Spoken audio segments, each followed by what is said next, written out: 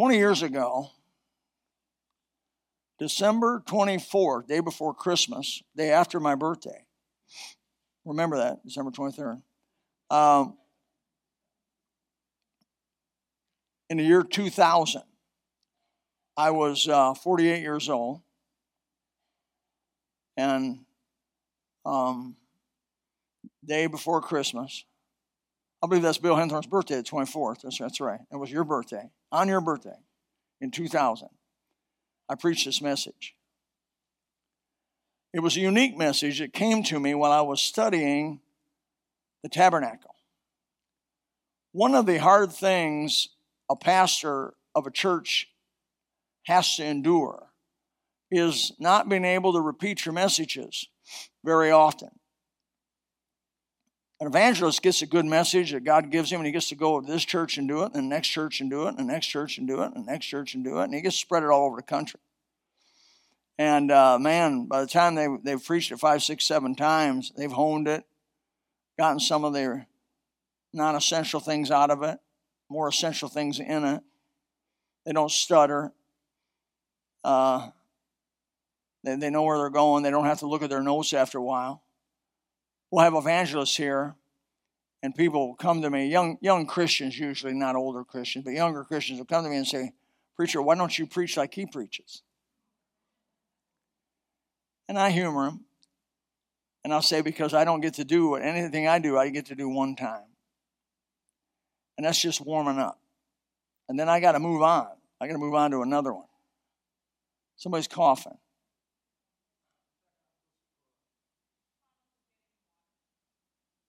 I didn't hear anything, but take care of it, will you? You girls specifically are the ones that take care of that. I don't want men taking care of that. You girls are responsible to take care of that. And so, I think it was clear enough, right? I saw the tabernacle, and what's amazing about this is I'm revisiting the study of the tabernacle in 2 Corinthians, as we're going through 2 Corinthians, and as we're going through Hebrews. And so in Hebrews, in chapter 9, it specifically, the first 5 verses, talks about the tabernacle, Solomon's temple some. The tabernacle was the first structure in which God met with the children of Israel. Most of you know that. It was a movable structure, portable structure. It was 15 feet wide by 45 feet long. That's it. It was not big. None of the furniture in it was big. It had a curtain to get in it, the holy place, and then the most holy place had another curtain that separated the Ark of the Covenant. And the Ark of the Covenant was just a piece of furniture that God had to make where the blood would be applied in a day of atonement. Once a year, the priest, the high priest, usually a descendant of Aaron, would come in once a year with blood. First he would offer for himself and the people, and then he would bring the blood in, and he would sprinkle it according to instruction on this thing called the mercy seat, which was the lid of the Ark of the Covenant, if you want to put it that way. And it would make an atonement for the sins of the nation, as well as the sins of the individual being done more regularly, as the law of Moses indicated. And so I saw in this tabernacle the plan of salvation written 1,400 years prior to it happening. 1,400 years, which is about 1400 BC. The law of Moses was given on Mount Sinai. Back in Genesis, some 4,000 years before Christ, in Genesis 3:15, there was indication of a Christ that was to come of the seed of woman, and he would crush the serpent's head once and for all, take his power away. And everybody has been waiting for that day. That has not, in part, it has happened. At the resurrection, there was a crushing of some degree of the power of Satan, but it's not finished yet. It's still not, well, you know it's not finished. Look around. I mean, how? He's still the prince and power of the air, is he not? Satan's still the god of this world. You would not call Jesus the god of this world. It would be a whole lot different than what it is today, right? Because the Prince of Peace, when he rules, there's going to be peace over all the earth. From one end to the other, there'll be peace. The Word of God will flow over this world like the waters of the ocean. They'll flow over it. No man will say to his neighbor, know the Lord, for all shall know me. It'll be a great time to live. You will be there. You people are born from above and then birthed into the kingdom. You will be part of the management team of the millennial period. And where you're put in that management team depends on how and what you do with what you've been given now. How did you do with the light? What did you do with the light you've been given this side of death? And when you are judged, you'll be given certain responsibilities and things according to your willingness to be faithful now. And so it'll be a great time. Oh my. We'll be able to have there'll be mortal people like you and me with bodies like ours. And then we will be among them with a body like unto his glorious body, an eternal body. And I have to stop for time on that. But the tabernacle, God loves to give us a little indication of what was coming all the way back in Genesis 3:15 in the law of Moses in 1400 BC. The tabernacle gave it. Now the tabernacle eventually was replaced by Solomon's temple. Most of you know that when first Saul became king, David became king, Solomon became king. David really was the one who wanted to build it. David had been a man of war, shedding a lot of blood. God said, I don't want a man of blood, man of war to do it. I want your son to do it, Solomon. So he had Solomon do it, and he built it and expanded the size of it a little bit. Also the height, the size, and the width made it a little bit larger. It was a wonderful temple, glorious temple, beautiful place. It was destroyed by the Babylonians in about 585 BC. So from about 1000 BC to about 585 was the Solomon's temple time. And no more of the tabernacle. That was gone, didn't need it. And then for a while they didn't have a temple at all. And about 46 BC or so, there got to be a guy called Herod the Great, and he built him a temple, worked about 46 years doing it, and to get him a temple when Jesus came on the scene. And so as the Bible says, when the fullness of the time was come, God sent forth his son, made of a woman, made under the law, to redeem them that were under the law. And so that was the time of Jesus. It was just the right time that he appeared as the Lamb of God, the Messiah. All that was foreshadowed. It's amazing how God's plan of salvation was even before the world began. I can't put my mind around all this, but I'm going to tell you the truth. In 1 Peter chapter 1, verse 18, Peter says, for as much as you know that you were not redeemed with corruptible things as silver and gold, from your vain conversation received by the tradition of your fathers. We're not saved by the tradition, religious tradition, or any of that. But with the precious blood of Christ, as of a lamb without blemish and without spot. And verse 20 is to knock your socks off, who verily was foreordained before the foundation of the world. Hello? Was foreordained before the foundation of the world, but was manifest in these last times for you. It was not a surprise to God that Adam fell. It was not a surprise that Eve took the fruit under temptation. God's foreknowledge had prepared, and God had prepared, and God the Son was willing to, the only way it was going to work was God the Son was going to have to literally die for the sins of mankind. And whosoever would believe in him then could be saved. That was the gospel before the foundation of the world.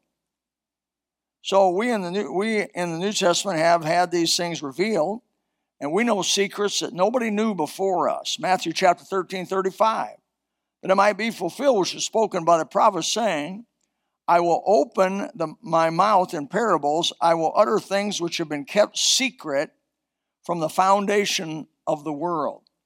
What we've learned in the New Testament, and I don't know if you understand the full privilege of what you get by having the Bible in the New Testament.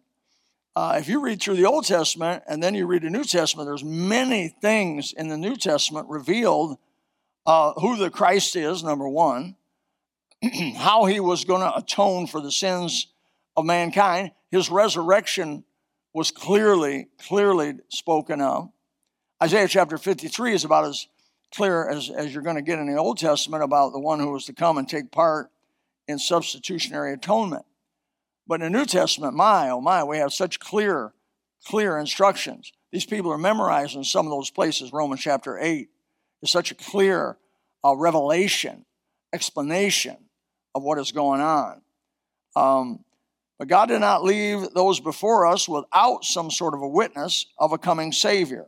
Written in the very tabernacle or the tent of meeting where the children of Israel could meet with God was a foreshadowing of Jesus' life, his death, and his sacrifice.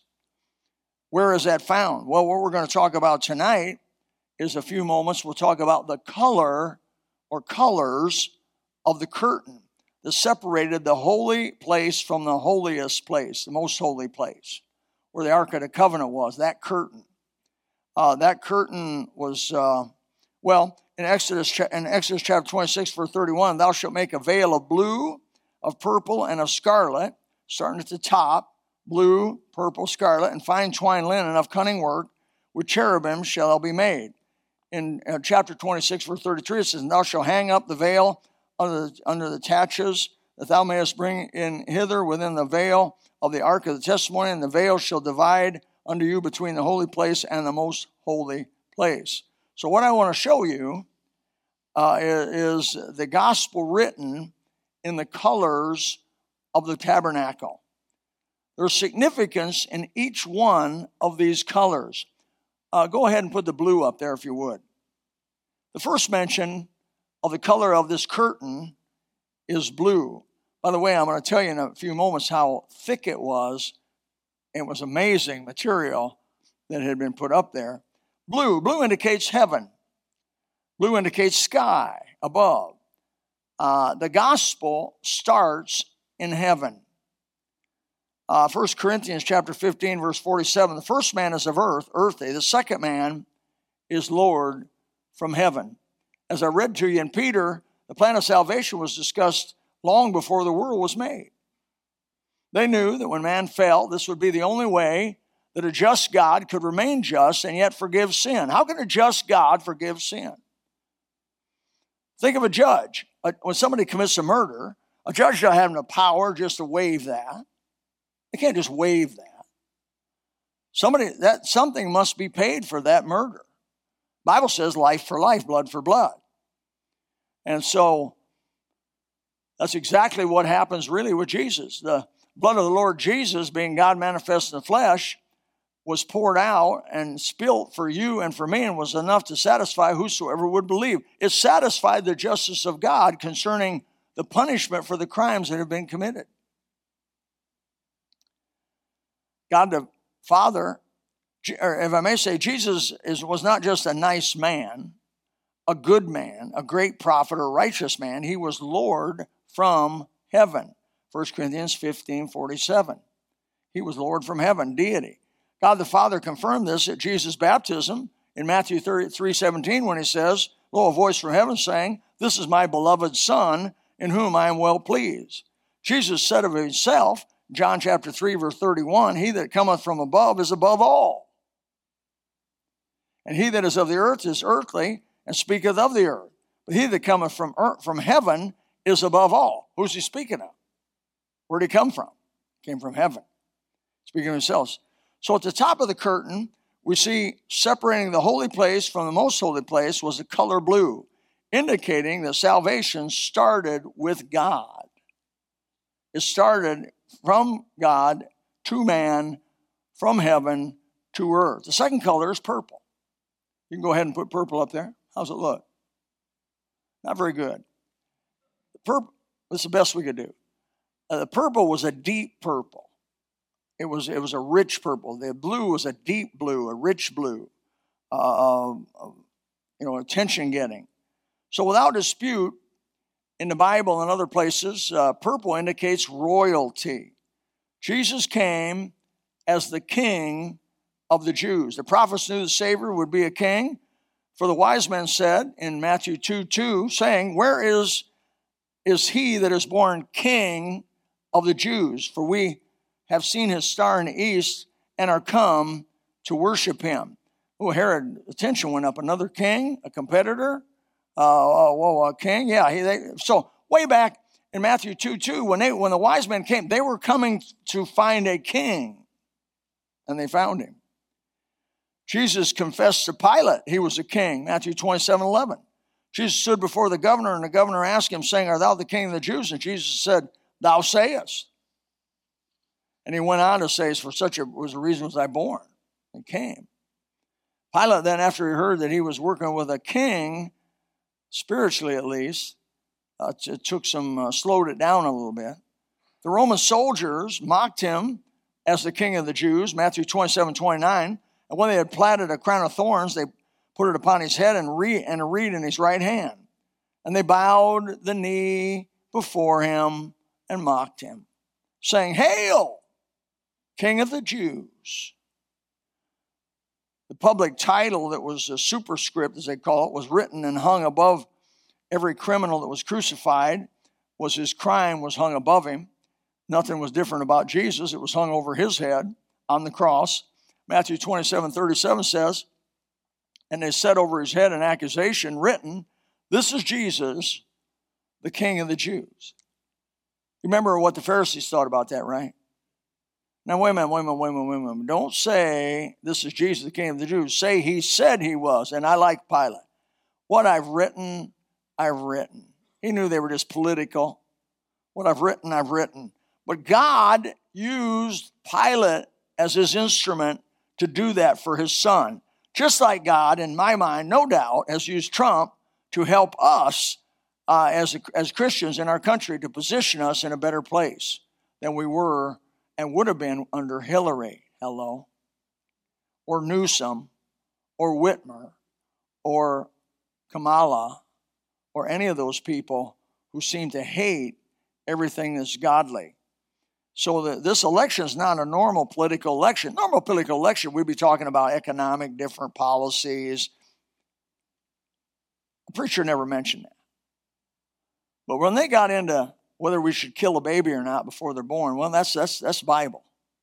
If they get into whether transgender is okay or not, that's Bible. If they get into whether homosexuality is all right, and that's Bible. So the only reason you hear preachers all across the nation talking politics is because they've come into our area. We didn't go into their area. If they stayed out into their economic area, if they stayed out into their business models and all this, we'd stay away from them. We'd say, hey, vote however you want to vote. You can vote any way you want. John MacArthur just said out there, I don't see how a Christian can vote Democrat. And I said that 20 years ago. Maybe he did too. I really look at their platform and I don't say how a Bible-believing Christian that says they believe the Bible could vote Democrat. I'm not being political, folks. I'm just telling you honestly. How do you vote when the Bible says something's wrong? How do you vote for it? When the Bible says if you bid an evildoer God's speed, you're a partaker of his evil deeds, found in 2 John. Now, if the Bible says if you bid an evildoer, in other words, if you tell somebody that's doing evil, have a good day, the Bible says you're going to be a partaker in his evil deeds. It warns you. Don't wish him well. In other words, don't wish an evildoer well. If something as small as that is warned in the Bible, how much would it be for you voting for somebody that wants to abort a baby? Or you voting for somebody who wants transgenders to be fine, to be looked at as fine, a normal or an alternative type of a lifestyle? Just another choice. When the Bible's so clear on that stuff. It's about righteousness. It's about salt. It's about light. It's about standing for God. So this King Jesus, this royalty, was born of the lineage of the king through David. He was looked for as a king throughout all the prophets. He personally confessed he was a king to Pilate. He had it hung above his cross as a public witness. I think that's enough, but there's more, but I'm not going to go over it. Purple then reveals that the Savior was of royal blood. So blue revealed salvation came from heaven. It was God's idea. Purple reveals it was from royalty. That the one who provided it was royalty. He was a king. The third color, you can put that up if you want, a little bleached out on this, that was at the bottom here of that curtain. This part of the curtain was the only part of the curtain that touched the earth. All of this is important. The top part didn't, the middle part didn't, but the bottom part, which was scarlet, which would have been a deep reddish, blood red color, deep color, rich color. Crimson, as it's often called, touched the earth. Scarlet represents, no doubt, the blood sacrifice required at the atonement for sin. The penalty of sin was clear, wasn't it? Genesis 2:17, but the tree of knowledge is good and evil, thou shalt not eat of it. The day you eat it, thou eatest thereof, thou shalt surely die. What was the penalty for sin? Death. But it wasn't just physical death. It was an eternal separation from all that's called good in God. Somebody, however, to continue to keep God just as he is and righteous as he is, somebody must die for sin. Romans 5:12 says, for as by one man sin entered the world, and death by sin, so death passed upon all men, for all have sinned. There's nobody sitting in this room who hasn't sinned multiple times, many times. So many times that you could, I'm not saying you'd fill a book up this big. There are people who would, but not everybody sinned the same amount. But everybody has sinned and fallen short of the glory of God, no doubt about it. Either you must die for your sin, or someone must take your place and die for you. So, but that someone who dies for you cannot be dying for their own sin. No, that wouldn't work. The someone dying for you must be sinless, as Jesus was, the Son of God, who the sinless Son of God died for our sins and took those sins upon himself and did what the Bible calls substitutionary, or I think what theology called substitutionary atonement, vicarious atonement of Jesus Christ. So the scarlet represents the shedding of blood as revealed clearly in Hebrews chapter 9, verse 22.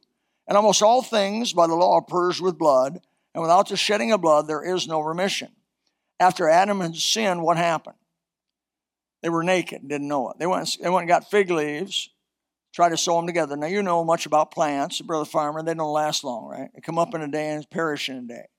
So their clothing was not adequate. So what did God do? It's been said the first shedding of blood was the death of the animal that was killed to cover Adam and Eve. Substitutionary death of that animal to cover them. That is a perfect picture of atonement in the Old Testament. All the way from there to Jesus, the shedding of the animal blood covered the sins of the people who committed them. They came by faith, they offered the animal was sacrificed, the blood was shed, it was offered to God, and consequently it covered their sin. But it did not take it away. It was not possible for the blood of bulls and goats to take away sin. It was only by the blood of the Lamb that was to come that sin could be taken away from. So there's some verses, I'll give you some verses that can encourage you about that. Revelation 1:5, and from Jesus Christ, who is the faithful witness, first begotten of the dead, the prince of the kings of the earth, unto him that loved us and washed us from our sins in his own blood.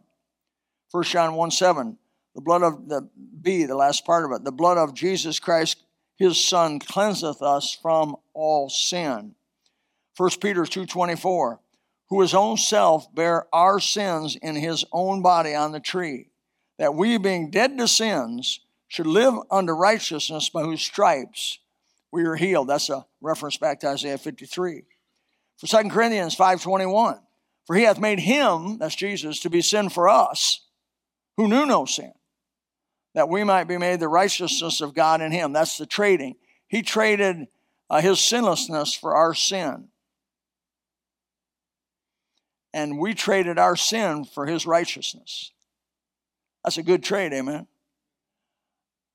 I stand not tonight, and you, as a born-again believer, you do not stand in your righteousness. You stand in Christ's righteousness. Nobody stands in their own righteousness. Nothing to the cross I bring. Nothing in my hands I bring, only to the cross I cling, brother. And our righteousness is because of Jesus' imputed righteousness given to us because we exercise simple childlike faith in what his son did for us. Wow, that's beautiful. Picture this with me. The son refused to show her face at the crucifixion. You remember the crucifixion, there was a time of darkness. Y'all remember that? Amen. Say amen toward heaven. Amen.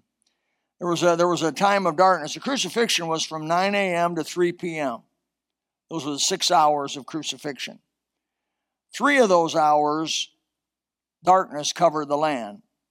The soldiers had never seen anything like it. In the thousands and crucifixions that they probably had done, they'd never seen anything like it. They had never heard a condemned man ask God to forgive them for roughly treating him and mocking him and nailing him and dropping his cross in the hole and then watching them as he was slowly dying. They'd never heard a victim or a criminal that they crucified say, Father, forgive them, for they know not what they do. What they did that day. I believe they hung on every word that Jesus spoke and offered him vinegar so that they would understand his speech and hear what he was saying. Out of his mouth, they heard the strangest statements of their entire career. He would cry, Eloi, Eloi, lama sabachthani, or my God, why hast thou forsaken them? But not yet. First, he must ask for the Roman soldiers to be forgiven. He will cry, I thirst, but not yet. He must save the thief beside him first. Today thou shalt be with me in paradise. He will cry to tetelestai, or it is finished, but not yet. Not until he takes care of his earthly mother's welfare and told John, this is your mother. Mom, this is your son. The first of the 7 kisses of Calvary, or statements of Calvary, the first ones are about others. And of course the poem, Others, Lord, yes, others, let this my motto be. The Calvary, what do you see on Calvary is you see a total selflessness of the Lord Jesus Christ for you and for me. Suddenly, as his head hits his chest, the earth begins to roll and reel, shake and tremble. The rocks split around the soldiers. Women scream. Children fall as they try to run. Soldiers fall on their knees and soberly cry, truly, this is the Son of God. Wait a minute. There's something more important than what I've just said was also happening while this was going on at Golgotha. There was something bigger even than that. Matthew chapter 27, verse 51, and behold, the veil of the temple. What are we talking about tonight? Talking about the veil of the temple. We're talking about the veil separated the holy place from the holiest place. It was blue, it was purple, and it was scarlet. Behold, the veil of the temple was rent in twain from top to bottom, and the earth did quake, and the rocks rent. There's a significance of the veil being ripped from top to bottom. Now, the veil, according to what I've been able to find out in my study, was about 60 feet long, 30 feet wide, and 4 inches thick. You don't just rip that material. But it wasn't hard for God. When his son hung upon that old rugged cross, it's been said, why was there 3 hours of darkness? I believe God the Father couldn't stand to look anymore at the suffering of his own son. It pleased the Lord to bruise him. He had put him to grief for you and for me.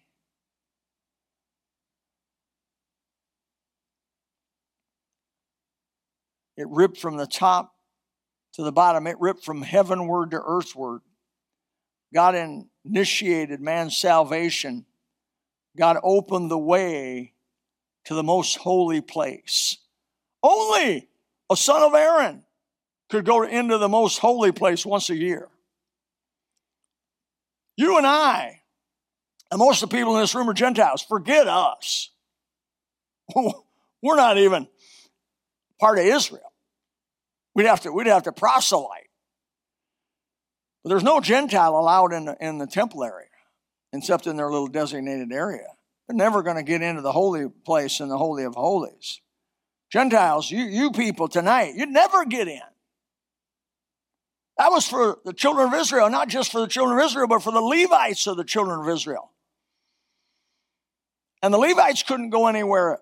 Aaron and his sons were the only ones that really could go to the most holy place to offer the blood, only once a year.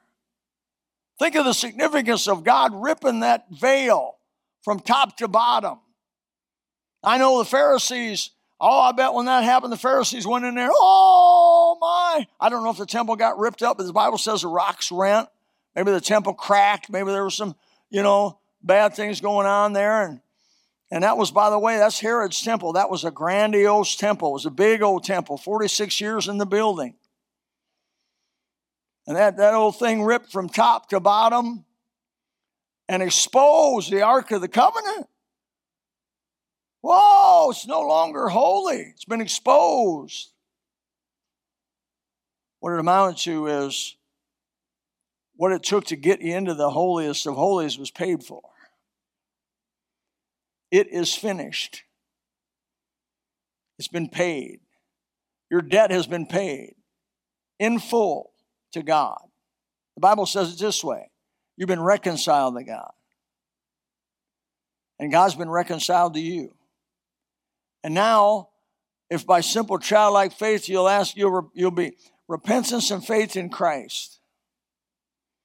In Christ, of course, being his death, burial, and resurrection. The Bible says you can have this salvation. You can have this purchase of blood that was given. I like Hebrews 10:19 where it says, having therefore, brethren, boldness to enter into the holiest by the blood of Jesus. Me, little Billy, gets to go to the holiest? Yes. Chapter 4, he says,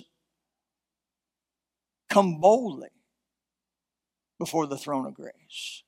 Little Billy, old Gentile, gets to go to the holiest, gets to go to the throne room of God. Yes. And now my new Father, not only does he allow me to go to the holiest, he says, come boldly before the throne of grace, that you may receive grace and mercy to help in time of need. I want to sing, brother. What are you about, Mr. K? You about ready to get up and do a song for us?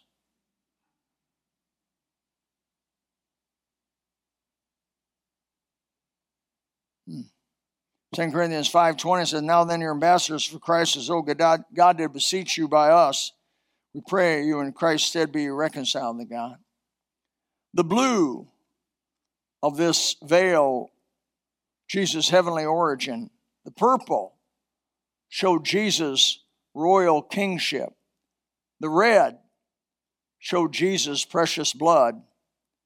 The gospel, 1,400 years before the event. Now, if God can do this, and he did, how much more can he take care of us? Why you worry? Why do you worry and fret, right? There's a little song about that. You want to hear it? Here it goes. He holds the future in the palm of his hand, and he has never failed me yet. I know he is reigning and still in control, so why should I worry or fret? I know he holds the future, and I know he holds my hand. I know that as sure as I'm singing this song, I'm a part of his almighty plan. I believe,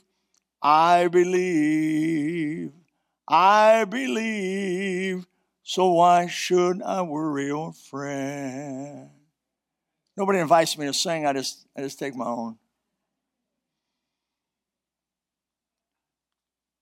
I close with Hebrews chapter 9, verse 24. For Christ has not entered into the holy places made with hands.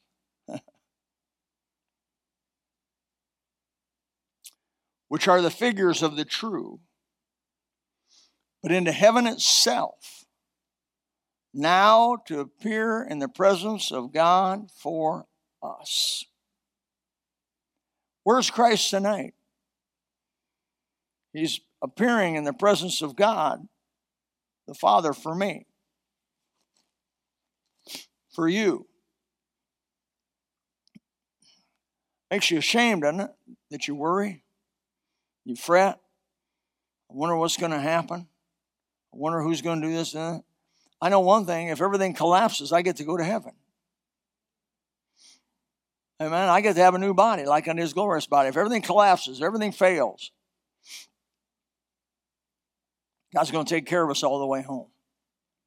The color of the veil that separated the holy place from the most holy place was the gospel in front of their eyes.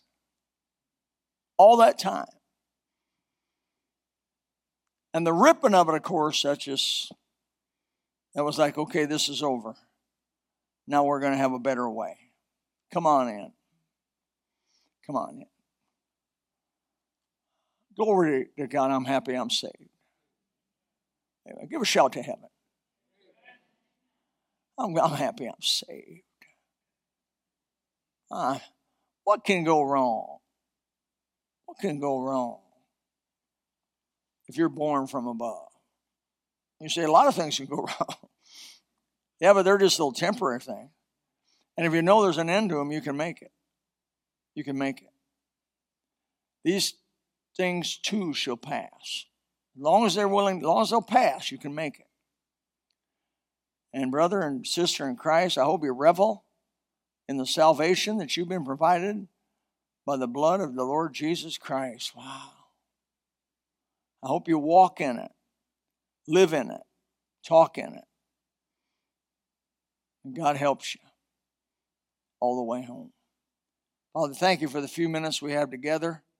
Thank you for your kindness. If you would like to know more about the Lord Jesus Christ, you may contact us at the church website, gospelbaptistchurch.com, or you can go to Facebook and type in Gospel Baptist Church, Bonita Springs, Florida. Also, you could call the church office at 239-947-1285. Thank you, and God bless.